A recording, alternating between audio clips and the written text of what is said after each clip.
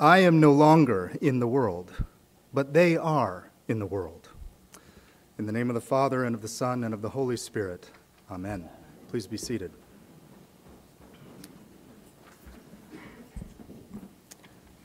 Jesus is gone.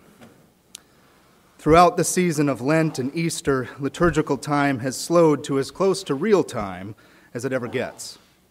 Christ was tempted in the desert for 40 days. The season of Lent is 40 days long. Holy Week takes us day for day through the last week of Christ's life before his passion. And now in Easter, we have been walking with Christ for another 40 days, from his resurrection to his ascension, which was on Thursday. Maybe you are here at All Souls, celebrating Christ's triumphant exaltation to his glorious seat at God's right hand in heaven. But now, 3 days on, the liturgy acknowledges a letdown. We pray in our collect this morning, "Do not leave us comfortless."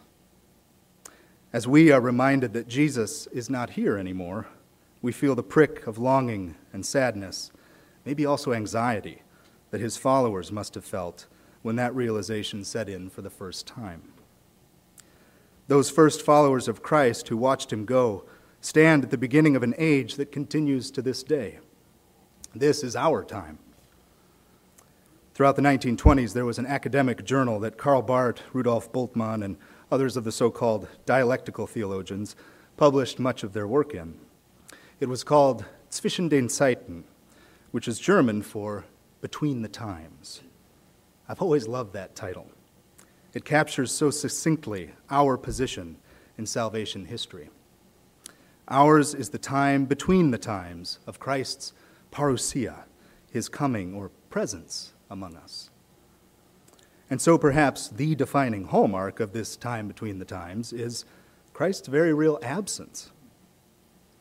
And yet, we believe that our prayer, "Do not leave us comfortless," does not fall upon deaf ears. Jesus is gone, yes, but God is still present. As if to reassure us of this, our reading from Acts gives us a sign. Let's hear verses 10 and 11 again. As they were watching, he was lifted up, and a cloud took him out of their sight. While he was going and they were gazing up toward heaven, suddenly 2 men in white robes stood by them. They said, "Men of Galilee, why do you stand looking up toward heaven?" A cloud flanked by 2 angels. Where have we seen that before? Any first-century Jew would recognize it easily, and I dare say many of us do too. This, I think, is an allusion to the Ark of the Covenant. In Exodus 25, God tells Moses, "You shall make a cover of pure gold. You shall make 2 cherubim of gold at the 2 ends of the cover. You shall put the cover on the top of the ark, and in the ark you shall put the covenant that I am giving you. There I will meet with you, and from above the cover, from between the 2 cherubim that are on the ark of the covenant, I will tell you all that I am commanding you." As we read through the rest of the Pentateuch, we find that the presence of God is often indicated by a cloud resting above the ark, filling the space between the 2 angels on its cover. So what are we to make of this allusion to the ark here in Acts as Christ is ascending to heaven? For one thing, I think it reminds us of who God is. Unlike their neighbors in the ancient Near East, the Israelites were strictly forbidden from representing God as a physical image of stone or wood or precious metals. Precisely where in a pagan temple the image of the deity would be represented, we find in the Hebrew tabernacle and later the temple this ark. A seat or footstool with worshiping angels on either end, but absolutely nothing where the idol should be. It is essentially a frame for empty space. And the message it communicates is this: God cannot be possessed, captured, or defined like something made by human hands. God cannot be located in any one thing because all things have their being in God, who is in and beyond all things. So the best way to represent the presence of God is to highlight the absence of anything at all. And even when God wants to give us a sign of his presence, he does it with this cloud, with something that by its very nature conceals. It is as if in this sign of God's presence, God is saying, I will make myself present to you through precisely that which conceals or obscures my presence.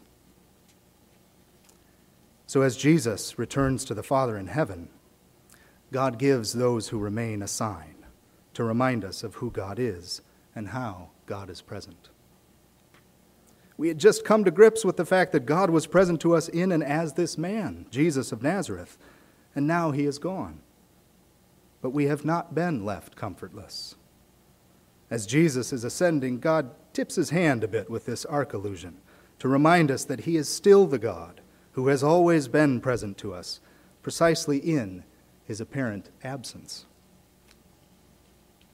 But there's more this time. Before he left, Jesus told his disciples that the Holy Spirit would come upon them and they would receive power. So this new era that has dawned with Christ's ascension is not simply a return to the way things were prior to his coming. This new time between the times is also marked by a new encounter with God's presence, the Holy Spirit. Now the space between the cherubim above the ark has moved into the hearts of God's people. As St. Paul says in his first letter to the Corinthians, your body is a temple of the Holy Spirit. Now, I won't steal any more thunder from next week's sermon, as that's when we'll be celebrating the outpouring of the Holy Spirit at Pentecost. But suffice to say for now that our reading from Acts gives us two key guideposts for navigating the time between the times. The first is that God remains with us as the one who is precisely and especially present in his apparent absence. And the second is that God is now also present within each one of us by his Holy Spirit, empowering us for life in this present age. I think these two guideposts equip us to take up our last installment of this sermon series we've been exploring through Eastertide in the first epistle of St. Peter. Father James teed us up nicely last week in his reflections on suffering.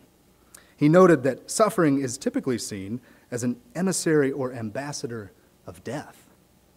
It is a sign that we are on the road to our undoing. But Christ's resurrection flips that on its head. Christ has defeated death, so the road to death has been disrupted. Suffering can now become a sign of union with Christ, and therefore a path to resurrection and life. This is one of the ways that the God who is present in his apparent absence is at work. For where is God when we are suffering? Aren't suffering and the presence of God in a kind of inverse relationship with one another? Do we not find God to be most absent when we are in the depths of our most profound suffering? But St. Peter tells us this is precisely how we can be sure that God is with us.